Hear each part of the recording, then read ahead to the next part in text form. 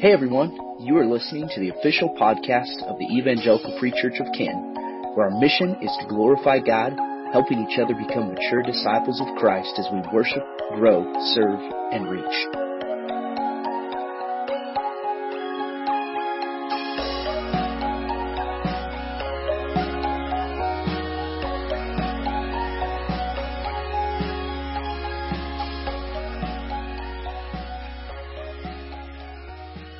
I want to invite you to turn in your Bibles to Matthew chapter 1.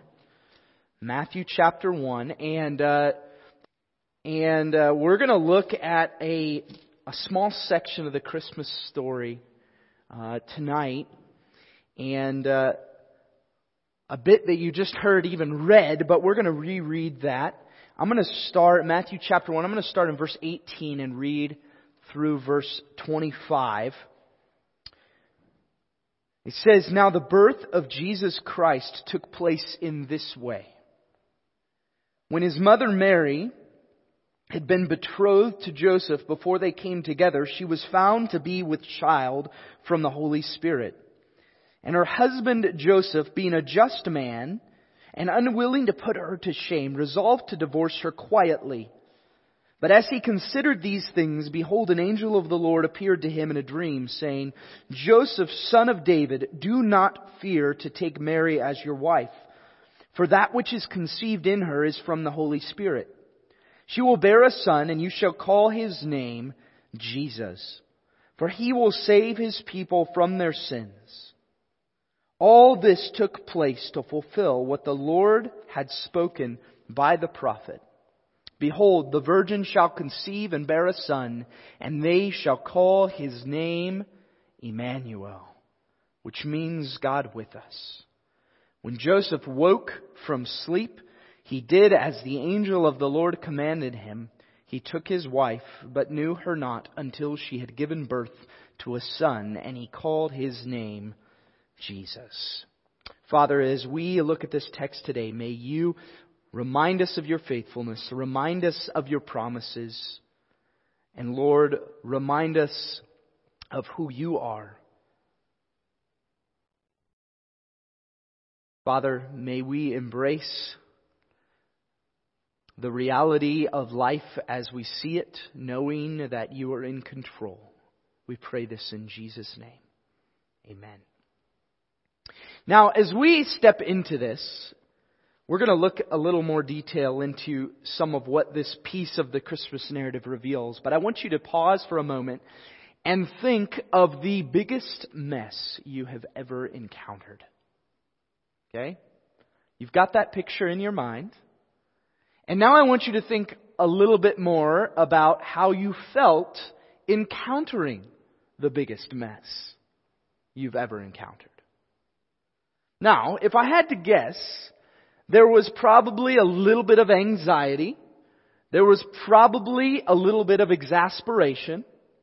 And there was probably a desire to see it cleaned up as quickly as you could. Now, maybe, just maybe, in the situation that you pictured in your mind, it was one of those situations that demanded you just turn around and walk away for a little bit before encountering it. We've experienced that before, right?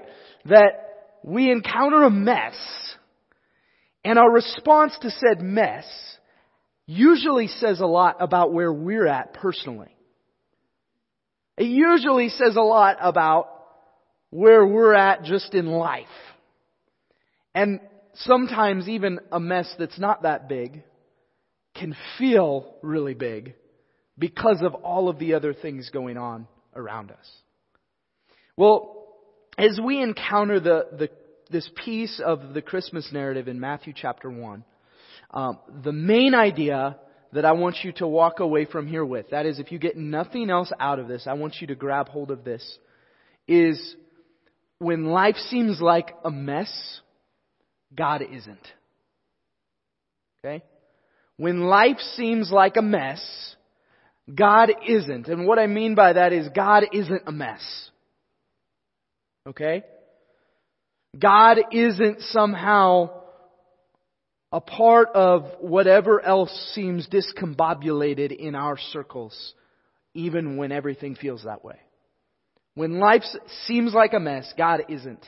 He's not a mess. He's not a wreck. And we're going to look at that just even a little further as we evaluate this narrative. Now, understand here that the birth of Jesus Christ taking place in this way was not normal. Everyone say not. It is not a normal way that this was all unfolding. And that's because Jesus' birth was no ordinary birth. This happened in such a way that could only come about by God's ordaining and planning. Because what was happening was so much bigger than anything mankind even was aware of. And in chapter 1, verse 18, we see that this all took place when Jesus' mother, Mary, had been betrothed to Joseph, and before they came together, she was found to be with child from the Holy Spirit. So, in the timeline of this, and if you read the Gospel of Luke, it details that an angel appears before Mary and tells her, Mary, you're going to have a child. And Mary's confused by this because she goes, I'm a virgin. How is this going to be? It's a logical question for her to ask. And the angel assures her this is going to happen by the Holy Spirit. And at the end of this, Mary says, I'm a servant of the Lord. Let it be to me as God has willed. Well, that's all taken place. And now we kind of get to see this perspective while at the same time the other piece of the story. Because the reality here is Mary is betrothed, that in our terminology, in our culture would be engaged, but it was so much more than just an engagement. And to highlight this a little further, I want to read to you just a brief excerpt out of one of my favorite commentaries, because I think it does a phenomenal job of highlighting what this betrothal in Scripture actually meant. So I'm going to read to you a little bit out of the Moody Bible commentary. It says, Jewish marriage practices had the groom taking the initiative in approaching the father of the prospective bride. If the bride's father agreed to the marriage, the groom paid a price called a mohar, a sort of reverse dowry that compensated the bride's family for any financial loss they might incur without her help in the family business. The couple exchanged vows and was considered legally married. Dissolution of the marriage during betrothal required formal divorce. The couple did not cohabit for a year while the groom prepared living quarters, often attached to his father's house. After the year, the groom and his friends would surprise the bride and her family, the wedding feast would begin, further vows would be exchanged, and the marriage consummated. It was during the year of betrothal that Mary's pregnancy was discovered. Marriage would have been tacit admission by Joseph that the child was his, possibly something intolerable to this righteous man. But he was kind as well and intended to divorce her secretly by writing a bill of divorcement in the presence of 2 or 3 witnesses, rather than suing Mary and her family to recoup the mohar and to make a case for his innocence.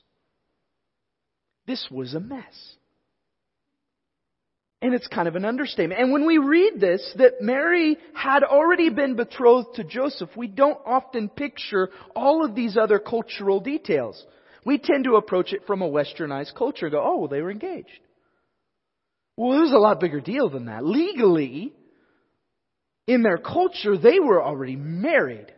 They were awaiting the marriage supper to take place and everything to be finalized. And now this news comes. Whoa. Mary's reputation is on the line.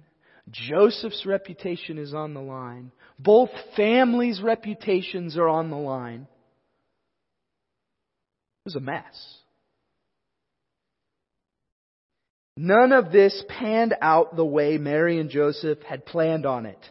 Yet, it was within the mess that God was fulfilling His greatest promise of salvation, using broken people to do it.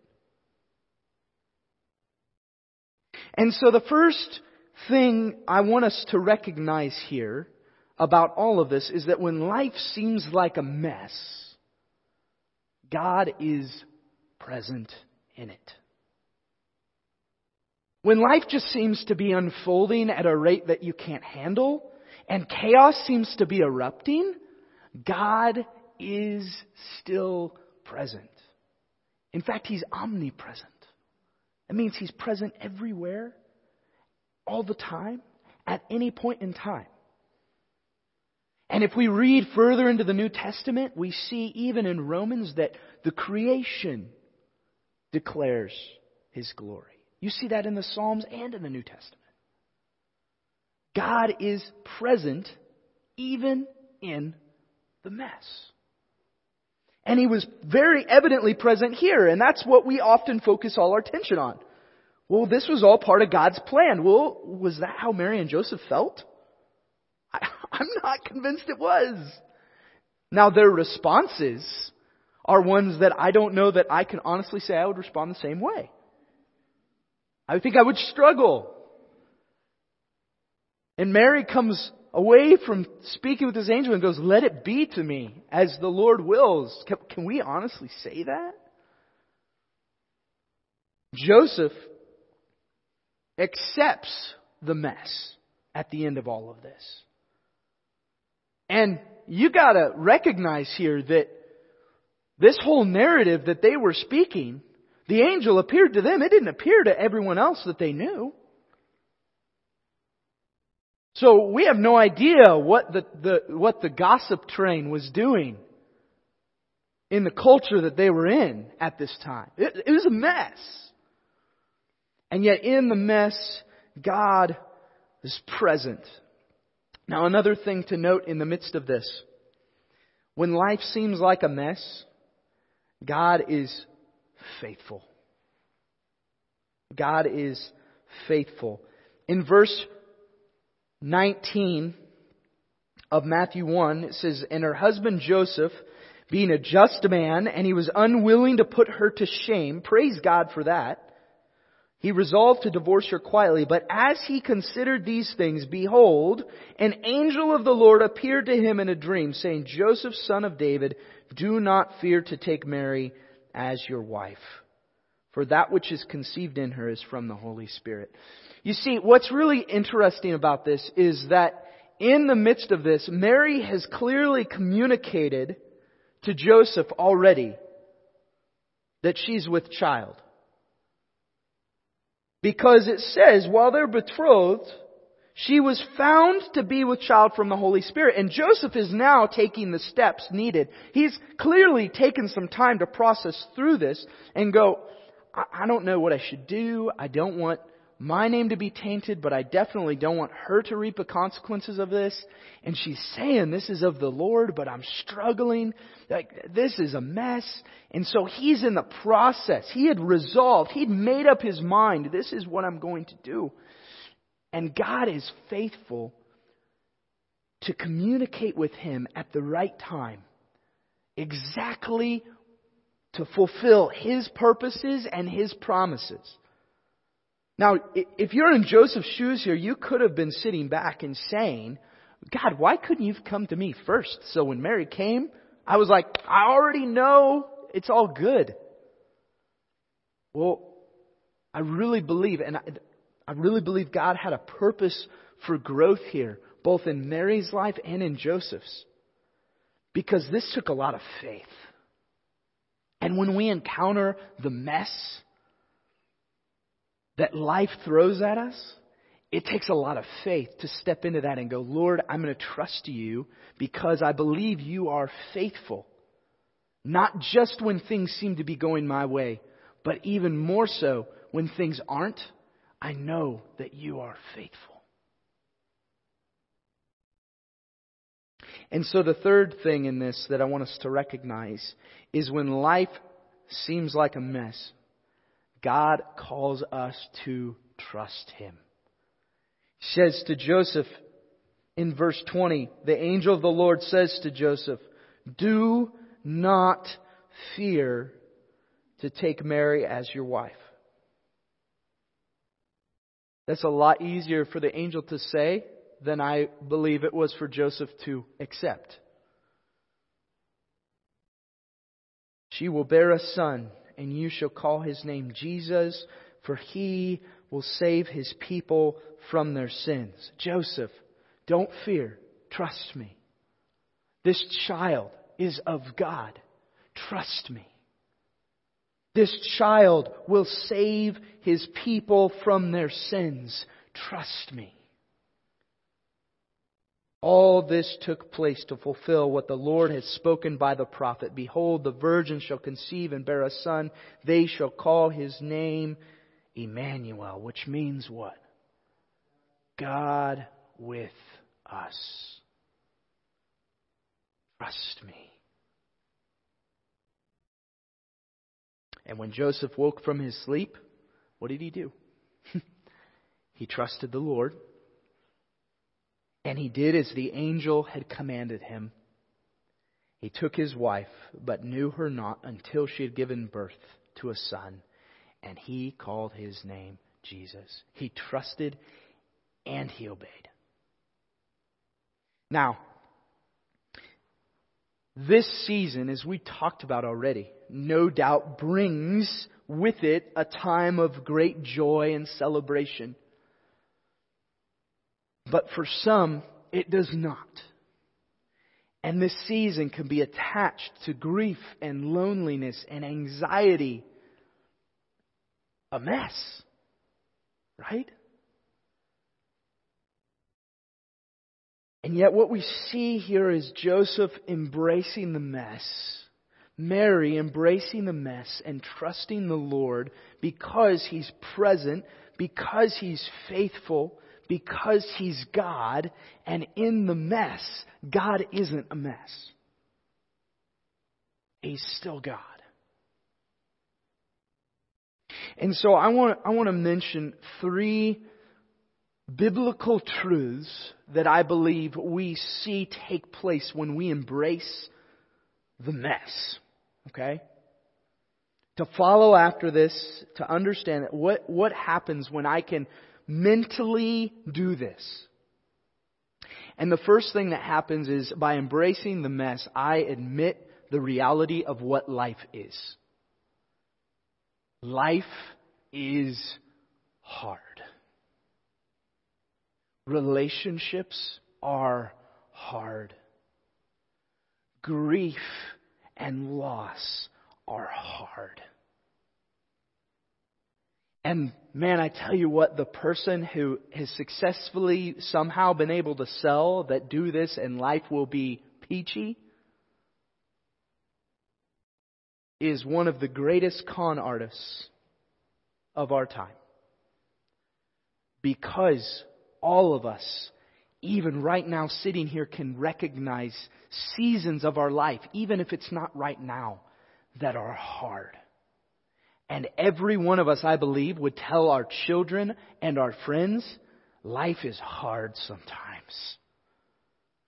And when I can embrace the messiness of life around me, there's a piece of this that I am just recognizing and admitting that because of sin, the sin that we see in the book of Genesis at the beginning of Scripture, because of sin and the flesh of mankind, this is what reality is.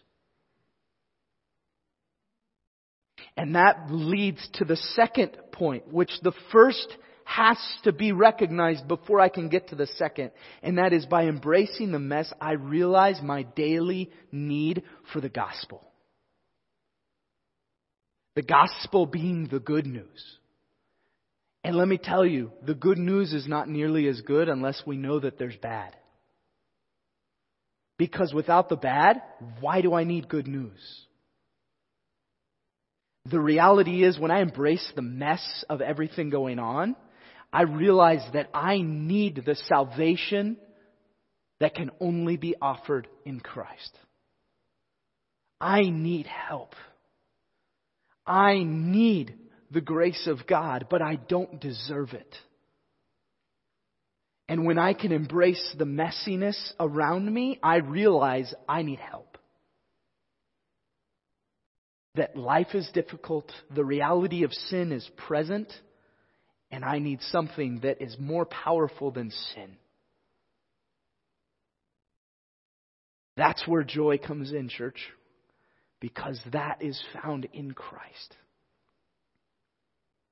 And that leads once again to the third biblical truth that we see. And each one of these we see throughout the whole narrative of Scripture. By embracing the mess, I rest in the promise of future hope. You see, when I can admit that reality is hard and life is messy and that I need salvation, I need help, it also brings me to this reality that the hope that I long for will not be fulfilled here. That the hope that I long for is something that I cannot attain on this side of eternity. But that in Christ there is a hope that I can look to in the midst of the messiness, and it parallels with the hope and the fulfillment of promise that Mary and Joseph looked to, knowing what they had been told. They anticipated the birth of this child who would save his people from their sins. Church, you have been told that the only way to grasp hold of this eternal hope is in Christ. But is your focus on that which can only be future? Or is your focus here in the temporary mess of all that's going on? Because no matter how hard you and I try to fix the mess, it's still going to be a mess. It doesn't matter how good of an organizer or cleaner you are. You're going to wake up tomorrow and there's going to be another mess. Until eternity.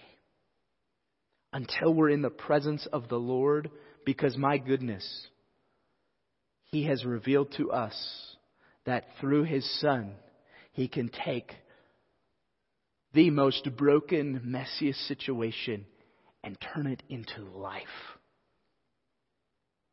He can take the darkness of nothing and create the world.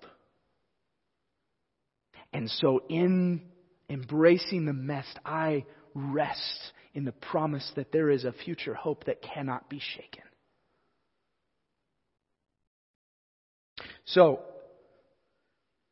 there are 3 applications that I want you to walk away from this with. What do I do in the mess? When I've embraced the mess, what do I do? Okay?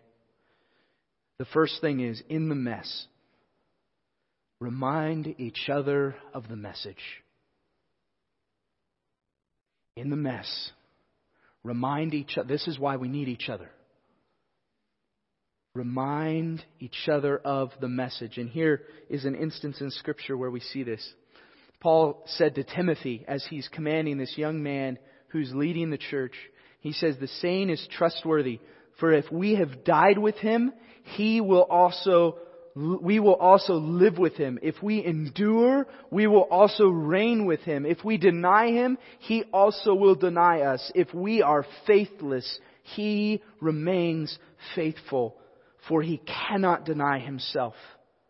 Remind them of these things and charge them before God not to quarrel about words, which does no good, but only ruins the hearers.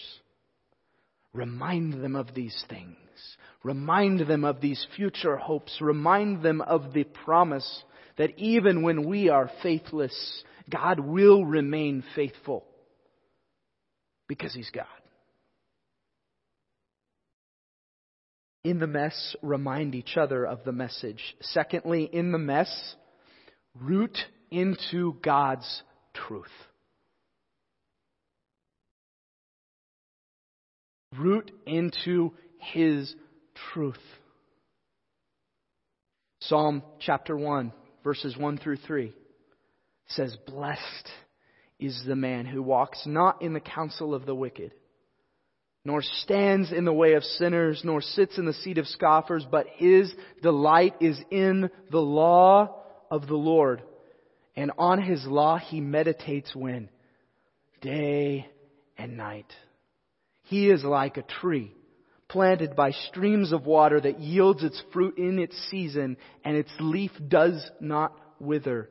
In all that he does, he prospers." In the mess, remind each other of the message, but root yourself into God's truth. And the last one is probably the most challenging. In the mess, relinquish control. And I will admit this is the hardest one for me. And I would guess it's the hardest one for you. Because the greatest thing that we have in common is that you and I are in the flesh. And my goodness, in our flesh, do we want to control what is going on around us? But here's what 1 Peter 5 says. Humble yourselves under the mighty hand of God, so that at the proper time, God's time, not mine, at the proper time, He may exalt you. Notice who is the one who does the exalting. It's God who does this, not myself. Casting all your anxieties on Him because He cares for you. Church, this season right now that we're in our culture, in our community, in our country, in our world, feels like a giant mess. But God isn't. He's still God. He's still in control. He's still faithful. And I know for many of you individually in your own homes, in your own lives, you are struggling with a mess.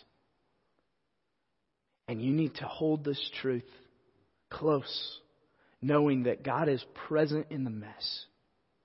He is faithful in the mess. And He is calling you to trust Him in the mess. To relinquish control and know that He has this. And He has from the beginning of time. And if He has this from the beginning of time, my goodness, He has the breath of mist that our life is in the scheme of eternity. So church, I want to challenge you as we go from here today to think through the Christmas narrative, not in the glorified light that we can sometimes portray it to be, but recognize the messiness in the midst of that. And that was the setting. That was the mess that God used to fulfill the greatest promise and the greatest hope that's been given to us. And we celebrate the joy that comes as a result of that. But don't feel like somehow you have to overlook the mess before you can come to the manger. Jesus came to bring life. And that life and that hope is secure, regardless of what you're experiencing today. It's the same, because it's the same God. Amen? I'm going to ask the worship team to come. We're going to sing that song you heard at the very beginning together, Emmanuel, God with us. So let's stand. I'm going to pray for us, and we're going to sing that song together as we close. Father, we believe that You are a holy God and that You are the same yesterday, today, and tomorrow. Lord, help us to see Your presence in the midst of our mess. Lord, that we would confess our wrongdoings before You and fully recognize our need for Your help today. Father, we worship You out of a place of brokenness. but also out of a place of great joy, knowing the salvation that has been given us in Christ. We pray all of this in the name of Jesus. Amen.